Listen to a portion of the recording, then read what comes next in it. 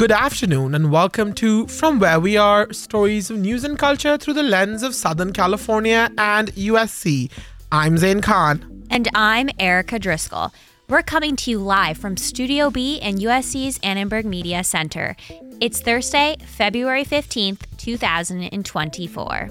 On today's show, we talk about how to vote in the upcoming undergraduate student government elections, celebrate 85 years of the Los Angeles Union Station, and dive into Beyonce's new country tracks. 16 carriages driving away while I watch them ride with my... All that and more on today's From Where We Are, after these news headlines. From Annenberg Media, I'm Anthony Klingerman. Donald Trump's New York trial in the infamous Stormy Daniels case is set to begin March 25th and marks the first time a U.S. president will be publicly tried for criminal charges. Trump is facing 34 felonies tied to falsification of business records, as the Republican hopeful is accused of funneling money through Michael Cohen in order to hide an affair. Trump is currently pursuing legal immunity from a separate January 6th case in the Supreme Court, but spoke outside of the courthouse today after learning that the New York trial will proceed as planned. What it is election interference. It's being run by Joe Biden's White House. This is just a way of hurting me in the election because I'm leading by a lot. We're leading by numbers that nobody's ever seen before. Folding chairs outside of Kansas City's Union Station displays a new message for onlookers today, KC Strong, after police detained 3 suspects in connection to Wednesday's Super Bowl parade shooting. 2 of the suspects are reported to be juveniles under the age of 18, and no charges are currently filed against the suspects. Authorities have also said that multiple weapons were recovered from the site. Children's Mercy Hospital treated 11 children injured during the shooting, and at least 9 sustained gunshot injuries. University Health received an additional 8 gunshot victims with 2 in critical condition, and Dr. Dustin Neal spoke at a press conference about the condition they arrived in. Had he not made it here as fast as he had, he might not be with us now.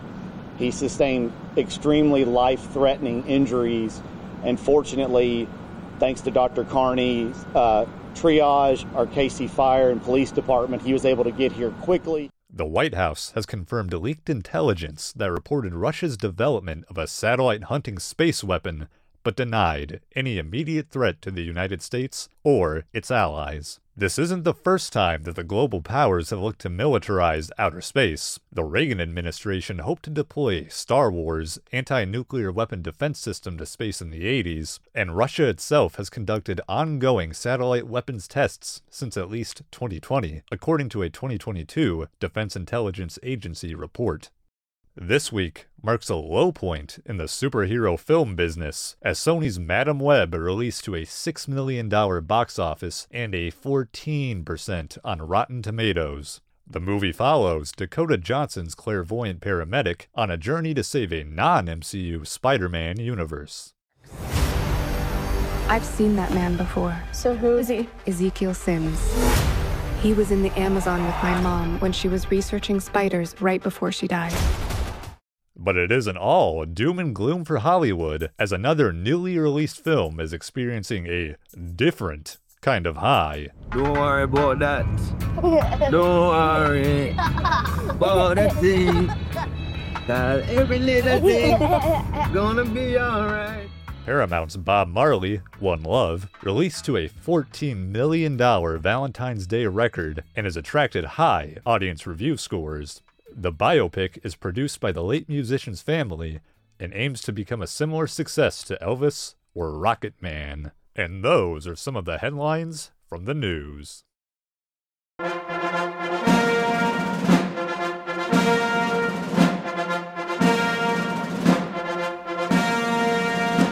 Undergraduate student government elections for the 2024-2025 school year are in full swing on USC's campus. Students can cast their vote in the upcoming week in support for their electoral candidates. USG's ballot will be both in person and online, featuring a new change that includes a ranked choice format. Becca Spear has the story. Students will be able to vote for a new USG president and vice president duo, as well as new senatorial candidates. Voting will begin this Tuesday and last until midnight Friday.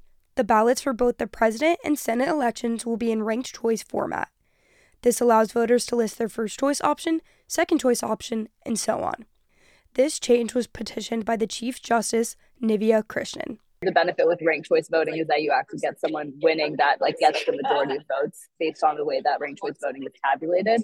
While voting numbers have trended low in previous years, Chief Justice Krishnan believes students should get their money's worth for this election. The number that they need to remember is $64. That is the amount from their tuition that they pay to the school that goes to funding student government. Student government has a $2.5 million budget, and the entirety of those $2.5 million comes directly from the undergraduate student body. So regardless of your opinions on USG, the reality is you're paying for us to exist. That means that you should take a vested interest in ensuring that the people you elect are people that are going to be representing your interests and what you want to see at the school. Students can choose to vote in person at polling places on campus or online through USG's election platform. USG will update its website with an election form when polls open. Online voting will be available at all times of the day when the polls open, but students can only vote in person at the polling places from 11 a.m. until 4 p.m. Tuesday through Friday. If students choose to vote in person, they can cast their vote at one of the booths on campus. The locations include Tommy Trojan, Alumni Park, Party Lawn, Levy Library, and SEIP Center. During voting week, there will be 3 vendors available Tuesday through Friday to award those who participate in the USG election. Once students submit their ballot, they can screenshot their voting confirmation to earn a free meal ticket for the day's designated vendor. On Tuesday, the vendor will be Fluff Ice.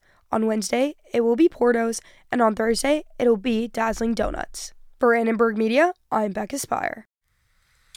To learn more about the USG candidates, tune in to From Where We Are next week.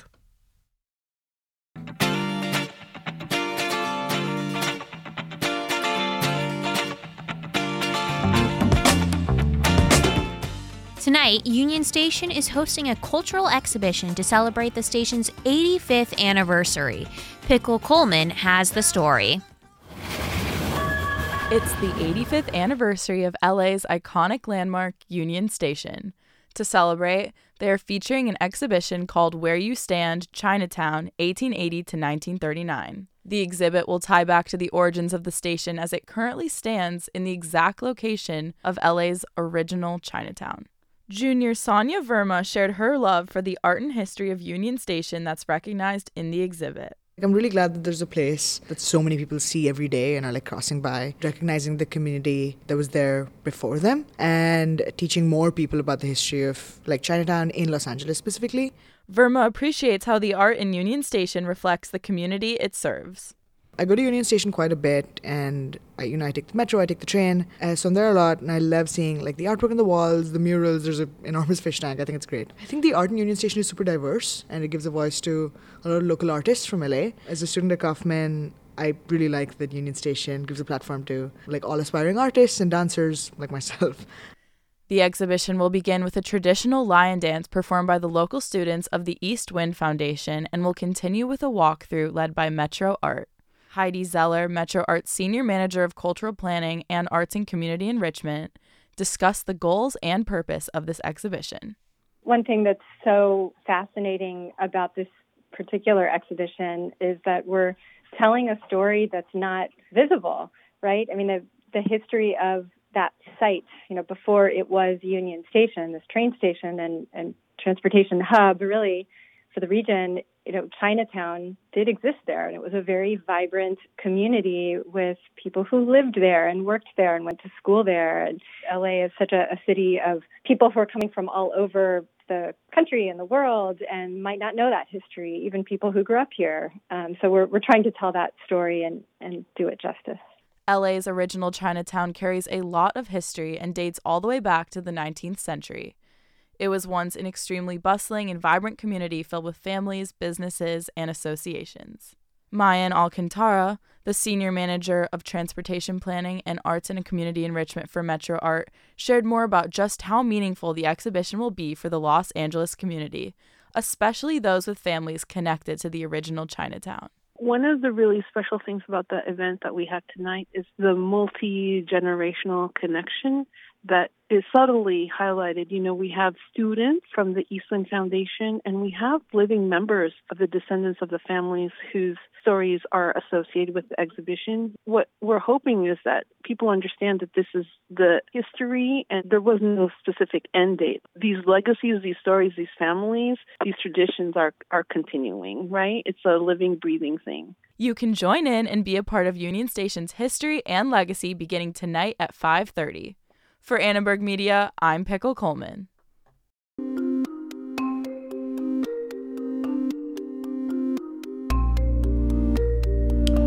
The Georgia District Attorney prosecuting former President Donald Trump and his allies for election interference took the stand today to defend herself against lawyers seeking to remove her from the case.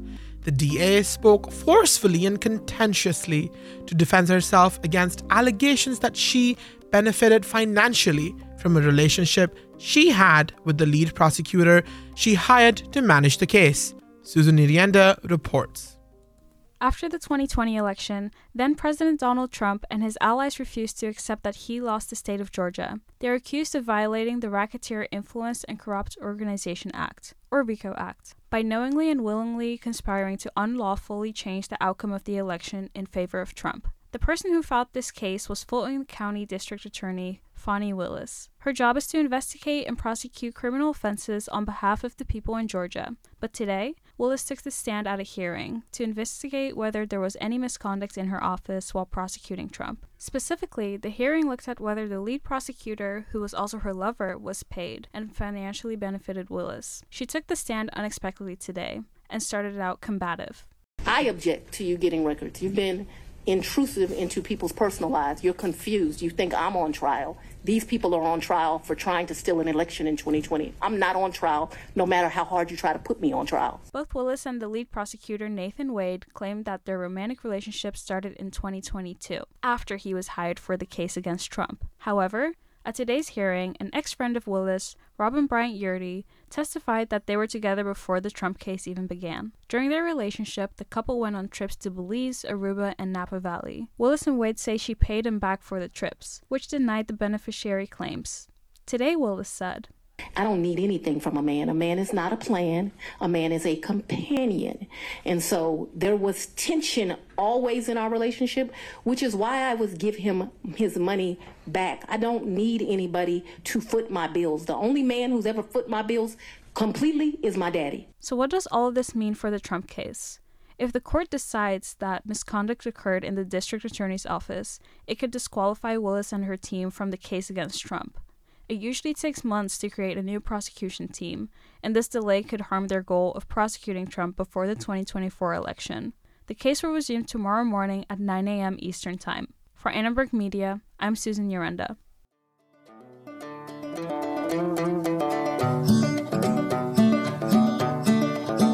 This ain't Texas. Grab your furs, spurs, and boots. Beyonce just released 2 new singles with a country twang twist. They're from her upcoming album, which will be Act 2 of her 3-act project. Act 2 drops at the end of March. In these 3 albums, Beyonce explores and promotes Black influencers in her music, fashion, and beyond. Here's Nathan Silva with the story. This ain't Texas. Ain't no hold 'em. So lay your cards down, down, down, down. Beyonce is going country. On Sunday evening, Beyonce dropped this song, Texas Hold'em, and another one called 16 Carriages, a part of her country-inspired album to be released next month. This album is more than a musical experiment for Beyonce.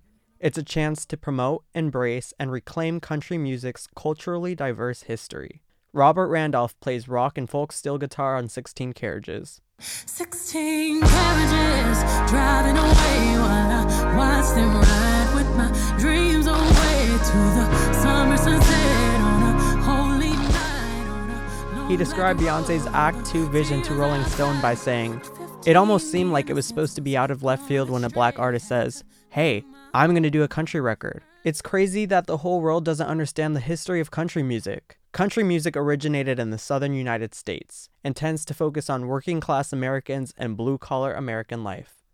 But it's always been a diverse genre coming from a wide variety of cultures. The music combines white, black, and Native American cultures among many others. These have all contributed to the sounds and singing styles we associate with country music today. Queen Bey has been trying to spotlight American black cowboys for years now. In an interview with Harper's Bazaar for her Ivy Park rodeo fashion line, she said her inspiration was black rodeos she attended growing up that helped black people reclaim their place in Western history and culture. Beyonce's goal now is to erase the stereotypes and reclaim black artistry in the world of music. Act 1 of her 3-part project also recognized past black musicians while also paving the way for new black artists. Ashley Ware is a video game design major at USC. I know, her last album, Renaissance, it set, a theme for her next 2 albums, which is the reclamation of historically black music. So I think, because I don't really normally listen to country music, but, Beyonce making country music, I'm gonna take a listen. Sophomore Marielle Manzella studies public relations. Music is just art, and I don't think there should be any kind of stereotype or label for people who listen to specific genres of music. Black artists like Charlie Pride, Linda Martell, and Ray Charles have made major contributions to country and paved the way for the future of the genre. Garth White is a senior studying economics. He argues that music is a versatile art with no limits on who can create what. Good music is good music, no matter who sings it, and I support any good music, whatever walks of life they come from, whatever religion, whatever gender, race, religious belief, anything like that. The most awarded Grammy winner, Beyonce, continues to embrace black artists of the past while making big strides for black artists of the future. For Annenberg Media, I'm Nathan Silva. Sologenic, photogenic, shoot.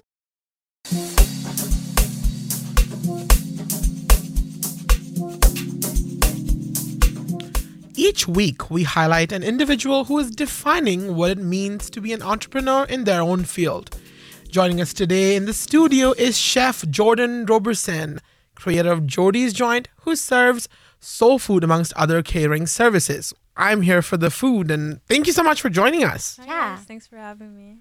Thank you. So tell us, Jordan, what defines soul food to you, and how has it made its way into your life? Yeah, so soul food to me is just a fusion of all cultures. It's ancestral, it's the future, it's the present, and I think it brings everyone together, it makes everyone happy.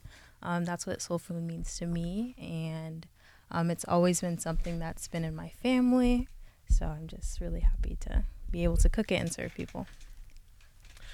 You know, soul food can be defined differently in different cultures. I grew up in India, so I sort of view curry as such a very meaningful soul food for me. So what inspires your style of cooking, and what is your soul food? Right. That's a great question. Soul food is truly such a comfort food. It's anything that makes you feel good. My personal style of soul food, I think I try to make it as healthy as I can, but without changing the way that it tastes. So that's using different cooking strategies, because soul food has many implications on people of color, when they eat it every single day. When you have those fried foods, those really salty foods, it kind of can be hard. So my way of cooking soul food, I could say make fried chicken, but use an air fryer instead. So it's just kind of reimagining the limits of soul food. Yeah, so with that in mind, and talking about the way that you cook things, what would you say are your top 3 ingredients that you use while making soul food? Top ingredients, well, I would have to say my Cajun seasoning. If you ain't seasoning, you ain't sneezing. I mean, but definitely Cajun seasoning. I use a lot of thyme in my food as well. Fresh thyme leaves, very good. And I'll say a mix of red bell peppers and green bell peppers, because I do Creole food as well. So would you say it's spicier? It can be, yes. I like to add a little pizzazz. I love spicy food, and this is making me really hungry. But but I do want to get into the fact, what is the significance and impact of sort of bringing soul food to LA? Because like you said, people of color have a different different impact of like how they consume soul food. But like LA is, at least in my opinion, such like a healthy place where like people are trying to get into like healthy foods. So it's like, what is the significance of bringing that to LA? Yeah, that's a great question. Well, to be clear, like soul food has been in LA. There's areas of South LA where soul food has always been, and people of color like have their restaurants. I've been there for years. But I think what's really important to me is bringing soul food to USC and bringing that like health conscious soul food to LA. You know, you kind of notice sometimes there's like a lot of vegan restaurants in LA, and I notice sometimes there's vegan soul food restaurants. So that's really cool to me. Just being able to revolutionize that food and be able to have it last throughout generations and maintain healthy, and for other people to try it and be influenced as well. So what is your favorite meal to cook and eat that's soul food? My favorite thing to cook is definitely my Big Mac and cheese. Oh, of course. I have so good, and it just always looks good, like taking a picture when you have that cheese bowl. It's just amazing. And so you like to eat that as well, I'm imagining? Yes. Okay.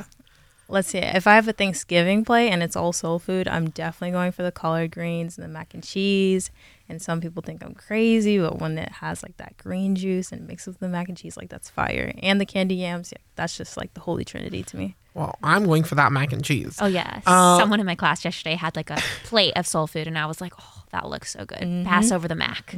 So we all clearly are very hungry. But when you don't prepare the food, where do you go around to in LA specifically, especially around USC even, like to get soul food? Great question. When I was younger and my parents would take me to LA because they're LA natives, we'd go to Roscoe's a lot, and they have really good chicken and waffles.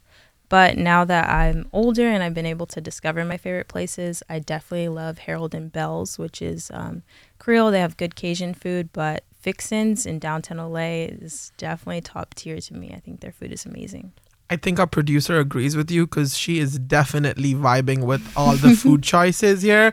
So I think you get sort of like the green light here. But thank you so much for joining us. This was great, aside from us being hungry now. But for everybody, that was Jordan from Jordy's Joint. Thank you. Thanks, guys.